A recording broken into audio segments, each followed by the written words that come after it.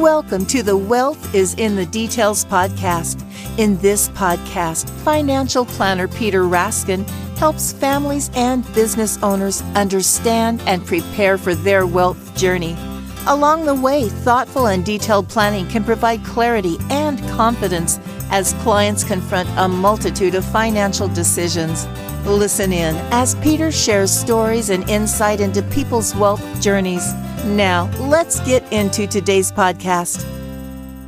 What a wonderful way to spend some quality time right here listening to this podcast. The Wealth is in the Details with Peter Raskin. I'm Patrice Sikora. And Peter, I hope all is well with you as we make this turn into the fourth quarter of the year. Yeah, it's the end of summer. It's kind of sad to say goodbye to that, but looking forward to this. I always think of the fall as kind of the beginning of school. True. So that's in a lot of ways my beginning of the year. Well, all the pumpkin coffee is out and all the pumpkin donuts. So I guess. Yeah, exactly. All right. So Peter, you have a guest who is a CPA, and that inevitably sparks thoughts of taxes. So what is it about Jim Spoto that made you decide to invite him to be on your show? I find Jim to be a great communicator. We've had numerous discussions, and in preparing for this conversation, I thought it'd be interesting to hear issues that his wife Marie have seen over the years, and in that way, really educate our listeners about some tax issues. I always think about professional advice, and I've said this many times on my podcast. It's not what you know, it's what you don't know. And that's why I think people should utilize professionals, whether it's accountants, financial planners, doctors, attorneys, whatever. It's that there's lots and lots of information out there. People like Jim, they live this world, this accounting world and tax world. And I think it's a great value for people to use Jim as a resource. And that's why I wanted to bring him on the show today. Well, have at it. Go for it. Great. Well, Jim, thank you very much for being here on the podcast with me and Patrice. And I always like to start off when we're talking to guests is just tell me about your journey. How did you get from there to here, where you are today? Well, thank you both, Patrice and Peter, for having me on. It's an honor to be with you both and really appreciate the opportunity to help educate your listeners with regards to taxes. So my journey and my wife's journey has come a long way in the last 25 years. We both met at PricewaterhouseCoopers. It was actually Coopers and Lybrand back in the days of the Big Six. So we've got some miles on us, I guess. But back in the day, we did audit, and we both left that PwC at some point in the past and went to the corporate world for a number of years. And with that, kind of developed our own experiences, mostly in accounting and financial reporting. But at the same time, we always kept our feet in tax. We were doing taxes for friends and families, and really enjoyed kind of learning through our friends and family, understanding what they were going through and kind of help them as much as possible. It got to the point about 15 years ago, my wife decided to leave the corporate world, and she started working in tax, working at small CPA firms in the area, and really enjoyed that aspect of being a CPA. And, because we hadn't really touched on that, or she hadn't really touched on that prior to that. And by the time 2020 rolled around, after she had spent almost over 10 years working with other firms, she finally decided to start out on her own. And that was kind of a crazy time, if you remember the summer of 2020. Sure COVID. Do. Yeah, COVID took over, and she said, you know what, I think it's time for me to start up my own practice. And so I was working in my corporate job and really decided to, okay, I'll help you out. You get started and I'll come join you later. We always thought about when we, quote, retire, we'd hang a shingle. But she started doing it a little earlier. And then within 6 months of me helping her a little bit, she needed some help with, getting systems up and running and the network going and some software. I really decided after almost 20 years at my last job to leave and start now building Spoto CPA. And so it's been a fun journey over these last 3 years, working with her, learning, doing a lot more in-depth research and training. It's been a lot of fun over the last 3 years, quite frankly. Yeah, and what intrigued me when I found out about your practice, I was introduced to you by a friend of mine and an attorney that we've worked with, and what intrigued me about your practice was just your focus on service. That was the number one.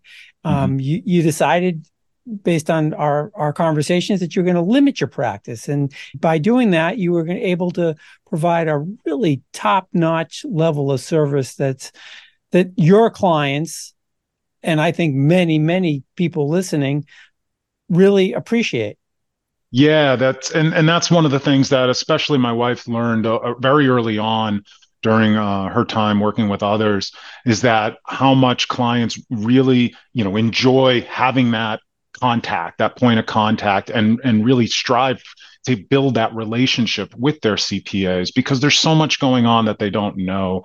And like you said earlier, what you don't know is what you got to be worried about. And they really want that extra communication from us. And so we've realized that we need to be able to give that level of service, that we need to limit the number of clients that we can bring on. We don't want to get in a situation where people are calling us and we just don't have the time to respond to them.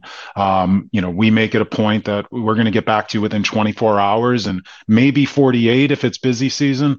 But generally speaking, we're getting back in touch with folks in 24 hours because they have time-sensitive information, time-sensitive questions that they need answers to, and we understand that. So yeah, it's really important. And that's, I think, the nature of what we'll talk about today, is that you and Marie really want your clients to call you, to just touch base and let you know what's happening in their lives from a financial perspective. And when they haven't done that in the past with other advisors, you've uncovered mistakes. Mm-hmm. You've uncovered kind of wrong turns that people have taken, not because they're bad Mm-hmm. or intentional. It's just, sometimes this information is really important in decision making. Yeah, for sure. I mean, people need to reach out whenever they're making a significant financial decision. As an example, we've seen a client who decided they wanted to sell their home, and they had just moved in less than a year earlier. They actually didn't reach out in time to be able to, contact us to be able to say, hey, if you wait 2 or 3 more weeks, you'll get long-term capital gains treatment, potentially saving you a significant amount of money on their taxes. That we found was a huge benefit we could have provided, yet the people did not contact us. And we reach out all throughout the year. And selfishly, we want people to contact us throughout the year to tell us about the transactions they're doing so that we can focus on that when it's not April 14th. And, they're telling us, oh yeah, we just sold our house. It's tell me during the year when you're about to do it, not after you've done it. And I can help, utilize the tax laws that are out there to make this the best tax answer for you. Yeah, I think that's just a great example of just a simple call and say, hey, there's money involved in this transaction. Maybe there are tax issues, and we should call our accounting firm Yeah. and see what the best approach might be. Another example of kind of a mistake is you said you had mentioned to me a home sale exclusion. Could you describe that? So yeah, so what we've seen is, in relatively sad situations where there might be the death of a spouse, and that in those situations, they typically have been living in their house for a number of years, and the tax law allows for a home sale exclusion when you sell your house at a gain. Typically, it's $250,000 per individual. And so married couples, if they were to sell their house, they can exclude up to $500,000 of the gain. So they don't have to pay taxes to the extent they sell their house for less than $500,000 over what they paid for it and any improvements that they've made. But what the IRS has also said is that if your spouse passes away, you have up to 2 years from the date of death to sell the house and still get your spouse's exemption. So if you don't take action within 2 years, a lot of people whose spouses have passed on, they want to downsize their home. We need to be in communication with them to let them know that if you sell it within the next 2 years, you get this potentially significant tax benefit, upwards of, $40,000 plus of tax benefit if you were to sell your home, if it has a significant gain. Yeah, and that's significant. That's really powerful. Mm-hmm. That can make a huge difference for a survivor. No, I was just going to say it kind of gets back to what you were talking about before, which is, you don't know what you don't know, and understanding tax laws, taking advantage of what is out there is so important. And if you don't know and you don't ask, you could potentially lose out on many situations. And that's what we're here for, is to help them with that. These are some of the things that I'm seeing in talking to our clients, is that there's a lot of confusion or just not clarity around itemized deductions and limitations. And Mm-hmm. it is very confusing.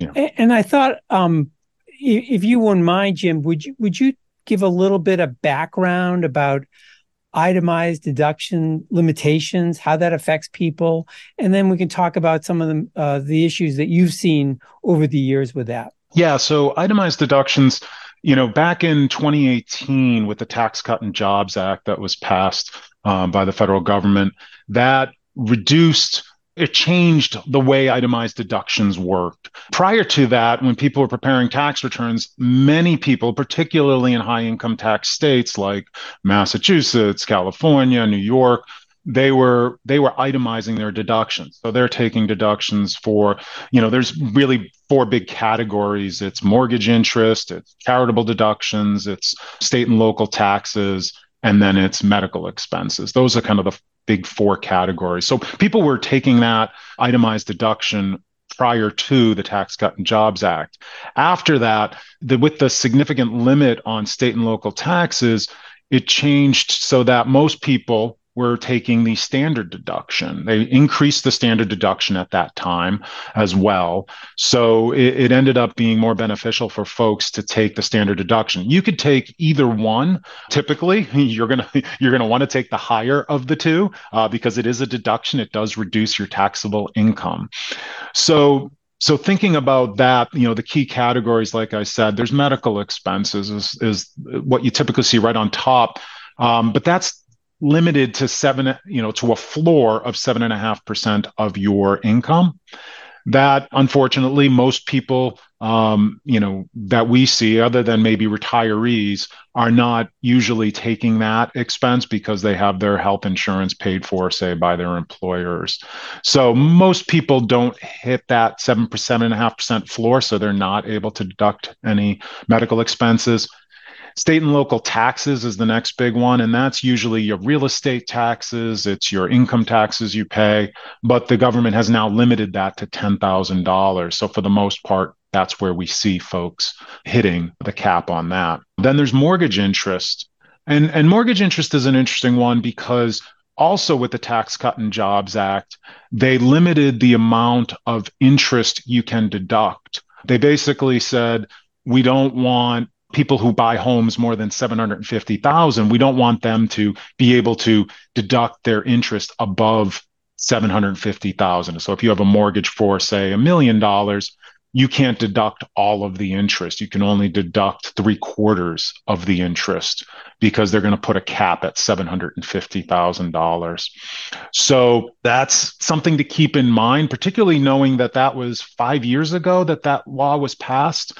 And they haven't indexed that for inflation. And if anybody has been looking at the housing market, they'll know for certain that, the cost of houses have gone up significantly since 2018, particularly after the pandemic. And so and interest rates are now significantly higher as well. So that limitation is really going to start to hurt a lot of people, and not just the high income earners who can, who are buying, starter homes these days seem to be going for more than $750,000, which is kind of scary. So that's with the mortgage interest deduction, and that's something to keep in mind. You can also take deductions for a second home, but again, it has to be not more than $750,000 in total. So something to keep in mind there, is especially for folks who are looking to buy a new home or a second home. And it's not for home equity lines of credit, correct? So yeah, another interesting point is that in that law, they changed it and to say that if you do take a home equity line of credit, the funds have to be used for improvements on your home. So it can't be to pay off a car loan. It can't be to pay off a student loan or to pay for tuition for your child. It has to be strictly for the home itself. And typically that would be improvements being made. So yeah, that's another great point, Peter, that people don't fully understand, that they're like, oh, I took out a second mortgage or a home equity line. Can I deduct all of that? The answer is no, unfortunately, if it's not used for the home. I find that there's a lot of, people keep on harping back to the days of yore when interest was fully deductible. And they think of debt as including home equity line debt as being a good thing to have. And I'm constantly reminding people that maybe not. Yeah, exactly. And and a lot of, that was just one of the changes, as we've talked about, a number of changes that were made back in 2018. And another one was unreimbursed business expenses.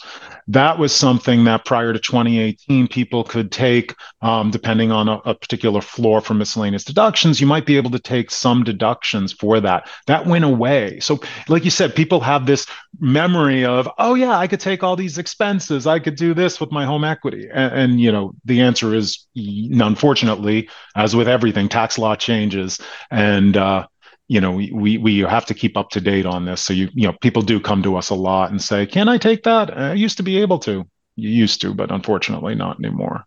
So along the same lines of or at least the issue around itemized deductions is charitable giving. And I've found, especially over the last bunch of years, that some misunderstanding around the charitable deduction, when they can take advantage of it, when they're not going to. And then as clients become eligible for charitable distributions from their individual retirement accounts, a big mistake is people not taking advantage of that. Could you talk a little bit about it? Yeah, sure. So, with this change, particularly recently with the rules around itemized deductions, and many people not being able to take advantage of itemized deductions, they're coming to us saying, "Hey, I'd like to deduct my charitable giving," and great that you do that. Whether it's non-cash items, say clothing or household items that they're donating, or it's cash or car, those items are deductible for itemized deductions. But again, if you don't go over that threshold of the standard deduction, then it's kind of a no benefit situation, unfortunately. So what we've done is we've talked to clients a lot about bunching their donations within a particular year, and in particular utilizing things like a donor advised fund. I don't want to go into too many details unless you want to, Peter, on that, but donor advised funds is a great way to put aside some money, get the deduction today, depending on the size of it, and that would allow you to then make charitable donations in the future. So baby bunching 3 or 4 years worth of charitable donations into 1 year could allow you to take that deduction now, whereas you might not be able to take that deduction in any of the next 3 or 4 years if you spread it out. Hi, this is Catherine Broy from the Raskin Planning Group. Apologies for the interruption. Thanks so much for listening to Wealth is in the Details. We hope you're enjoying it so far. If you have any questions or would like to talk more about this topic, please visit our website at www.raskinplanning.com. Look for the podcast's show notes and connect with us via social media. Yeah, I think that the donor advised fund is a great tool for clients. It's just an easy way to make charitable contributions, and it's an easy way to make grants to charities in other years. So it's just a great, easy, flexible tool. Also to give appreciated assets to. It's a wonderful vehicle for that. Yeah, that's the double benefit of using a donor advised fund. And it makes it very simple to give to a charity. Normally if you'd say, oh, I want to give to a charity, this one share of Apple stock that's appreciated $50 because I want to give them $100. You can't really do that. Most charities wouldn't take a equity donation that small. But if you can make that donation into your donor advised funds, and most custodians like a Fidelity, a Vanguard will allow that, you now can not have to pay the taxes on that capital gain. And in addition, you get a deduction for the full amount of the value of that stock. So it's a double tax benefit. And we, highly recommend that, particularly in years like we are now, which taking the standard deduction is typical, and nobody's really, taking advantage of the itemized.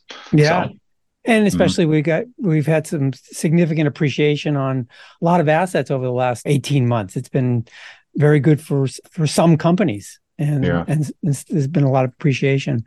Another area in the charitable world are qualified charitable distributions. Could you talk a little bit about that and what the advantages are? Yeah, the qualified charitable distributions are a fantastic tool. This relates to folks who are over 70 and a half, who have started taking their required minimum distributions. And when you start taking those, you're going to get taxed on those amounts. But the benefit of taking a qualified charitable distribution is that it can be considered a part of your RMD, but it's not taxable income to you. You can't get a deduction for it, but it's better than the deduction because it just eliminates your need to take that RMD, and it also is not taxable. So if you're looking to just pass on money directly to a charity that's tax-free, this is a fantastic way to do that. And you don't have to worry about, am I itemizing or not? So it's a great tool for those that qualify. Yeah, and so many of our clients who are 70 and a half or older, they may not be itemizing. And therefore they're losing the deduction. And so using their IRA really, in a sense, gets that deduction back because they don't have to pay taxes on that distribution amount. Exactly. Yeah, so it's a great, I see these are things that are easily done, but it's a mistake not taking advantage of these opportunities. For sure. Yep. Another area that we talked about was just some employer programs that are available to employees that they should be taking advantage of. And if they're not taking advantage of, they need to do it the correct way. And here I'm thinking about health savings accounts, for example. Yeah, so a health savings account is such a fantastic benefit if you're eligible for it. So a health savings account is basically a savings account for folks who have a high deductible health plan. So what does that mean? There are specific rules around what is a high deductible health plan, but typically if you are in a high deductible health plan, you'll know it because you're typically paying the first dollar of expenses up to, say, $3,000 or $4,000 or $5,000 for you and or your family. And that what the IRS is allowing and tax law allows is that you can put money away to pay for that deductible for future years, for instance, by putting it into this health savings account. And that grows, so the HSA is this triple benefit that you can get for putting money aside for future medical expenses. So they call this triple benefit because when you put money into it, it is deductible to you. So you don't have to pay taxes on that portion of your income that you put into the HSA. Secondly, it's going to grow tax-free for as many years as you leave it in the account. And then thirdly, you can withdraw it completely tax-free if you're using it for qualified medical expenses. And so what we've talked to clients about is fully utilizing this, because the IRS allows, and I want to say it's $3,650 for individuals, $7,300 for families. And I have to double check the numbers on that. But using those amounts, you can grow that tax-free into retirement. So we kind of consider this almost a quasi retirement account, because when you retire, you're going to have medical expenses, whether it be the Medicare premiums you pay or out-of-pocket costs or supplemental Medicare insurance that you might have. All of those costs are eligible costs for withdrawing in the HSA. So it is a fantastic tool to fully utilize. And what we see a lot is folks just taking the employer contribution, because their employer sets them up with the HSA, opens up the account in their name, and then says, we'll just deposit $1,500 to help you out, to get you started. And that's a great benefit if your employer does it. But if you don't also say, well, I want to contribute as well, then you're not fully utilizing that $3,600, $7,300 benefit. And so when we get to the tax return, we actually have time, because the IRS lets you contribute until April 15th when you file your tax return to an HSA. So if we see they haven't utilized it fully, we'll let the client know and say, hey, if you put this in, you're going to save X dollars based on your incremental tax rates. So it's a really huge benefit. Yeah, it really is. And the important thing here is, from a planning standpoint, I think is to take advantage of the wins. Don't pay tax. You're not paying tax on the money in. You're not paying tax on the accumulation and growth of that asset. So let it compound over many years. And then you're not going to pay tax on the withdrawal. So it's that one of the big wins is the compounding. If your monies can grow in a portfolio of stocks and bonds, and it accumulates fast, does better than inflation, that money will grow and accumulate. And then in your 70s, mid 70s, 80s, that's when you might want to start spending the money, but let it grow. It's part of your retirement. I think of it just like you do. It's part of your retirement savings strategy. Great vehicle. Yeah, it is. I mean, and it's important for folks to also understand that even if you're, you think to yourself, well, I don't have the cash available to invest in it. It's important to, if you're paying out of pocket for some of those expenses, whether it's kids' medical expenses, your medical expenses, putting the money into the HSA and then maybe even immediately withdrawing it to pay for that expense, that's what gets you the tax deduction. Just going out and paying directly to your doctor or to your pharmacy for any medication, that's not going to get you that deduction. The money kind of has to flow through the HSA. So we have seen situations where people just don't have the ability to save significant amounts. But if you have this plan, you definitely want to take advantage of that tax deduction, at least immediately. And that's why you have to flow through the HSA. Yep. Another employer-based planning strategy that we think everyone should be taking advantage of is certainly the 401k. Oh yeah, for sure. I mean, there's so many options. Depending on there's the main option, the main benefit, which is your employer typically will match some of your contributions, and not putting money aside to match to get the full benefit of the match for your employer. That's just leaving money on the table. That's free money, quite frankly. And so we always tell our clients to make sure they're taking advantage of that. But then we also get questions about, should I be putting it into a pre-tax 401k or a post-tax Roth 401k? And that's an individual choice, and we'll work with clients as to where they are in their life journey. Are they young and in lower tax brackets? Then maybe they want to do a Roth. If they're older and in higher tax brackets, then they probably want to do the pre-tax 401k. And we'll talk to them and kind of look at, especially when you're even older and getting close to retirement, understanding kind of what their income needs and income ability everybody is going to be in retirement, and RMDs and kind of factoring all that in, kind of projecting what their potential future tax rates are is important to kind of decide, make that decision. But yeah, 401k is a fantastic opportunity to kind of take advantage of those tax benefits as well as, employer benefit. Yeah, and speaking of Roths, there's a bunch of issues around Roths. They're not so straightforward as they might seem.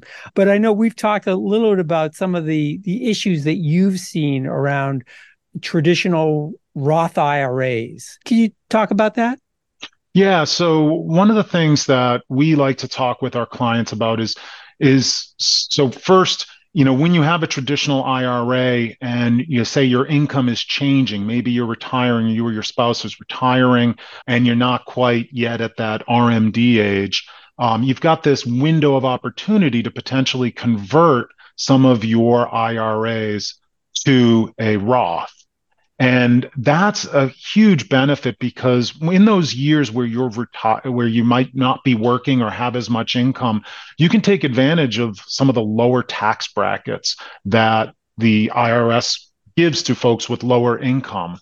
And being able to do some conversions prior to having to take the money yourselves because of the RMDs can really be a huge benefit. So we work with clients all the time to decide, should I be doing some conversions or should I not? We've seen clients try to do some backdoor conversions. That's another tricky scenario where folks are putting money into an IRA and then immediately converting that to a Roth.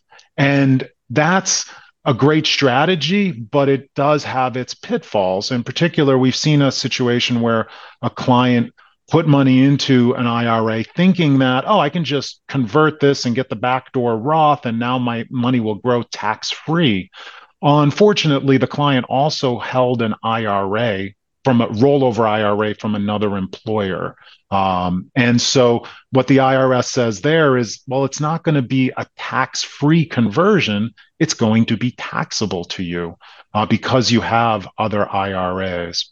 And so very complicated. The person went ahead and did that, and we've had to go back and amend and correct. Not a pretty scenario. So it's another situation where it's speaking with your tax advisor or having a tax advisor to be able to bounce these ideas off of, because there are a lot of things people read on the internet or see a TikTok about and think that, oh yeah, I can do that. But when you don't know the full story, it can be very hazardous to you and to your, to your financial situation, quite frankly. Yeah. And just our process here with our firm is we want to bring in our client's tax expert. Because we're familiar with tax planning, but we're not running the tax models like you are. We want to make sure if there is a Roth conversion, that we're doing it correctly, that we're keeping the client in the tax bracket that they want to be in. We're making sure they're under certain income limits so it doesn't affect their Social Security. It doesn't affect their Medicare costs. There's a lot that goes into it, and we really want to bring people like yourself into that conversation because it's vital just to do it the right way. For sure. And that's one of the things that I've enjoyed about our practice is working directly with the financial planners and the clients, getting on Zoom calls or phone calls with the clients, with their financial planners to be able to have these discussions, whether it's inherited IRAs and should they have to take with distributions now? How should they take those distributions over what time period? Roth IRA conversions, capital gains. We're dealing with a client right now that's, in that situation where the spouse just retired, they don't have a lot of income this year, and they're deciding, should we take some capital gains on some stock that they've had significant appreciation on, or should they do some Roth conversions? And what are the benefits of each? And, oh, by the way, we're still paying some college costs for our kid. Can we take advantage of some of the education credits?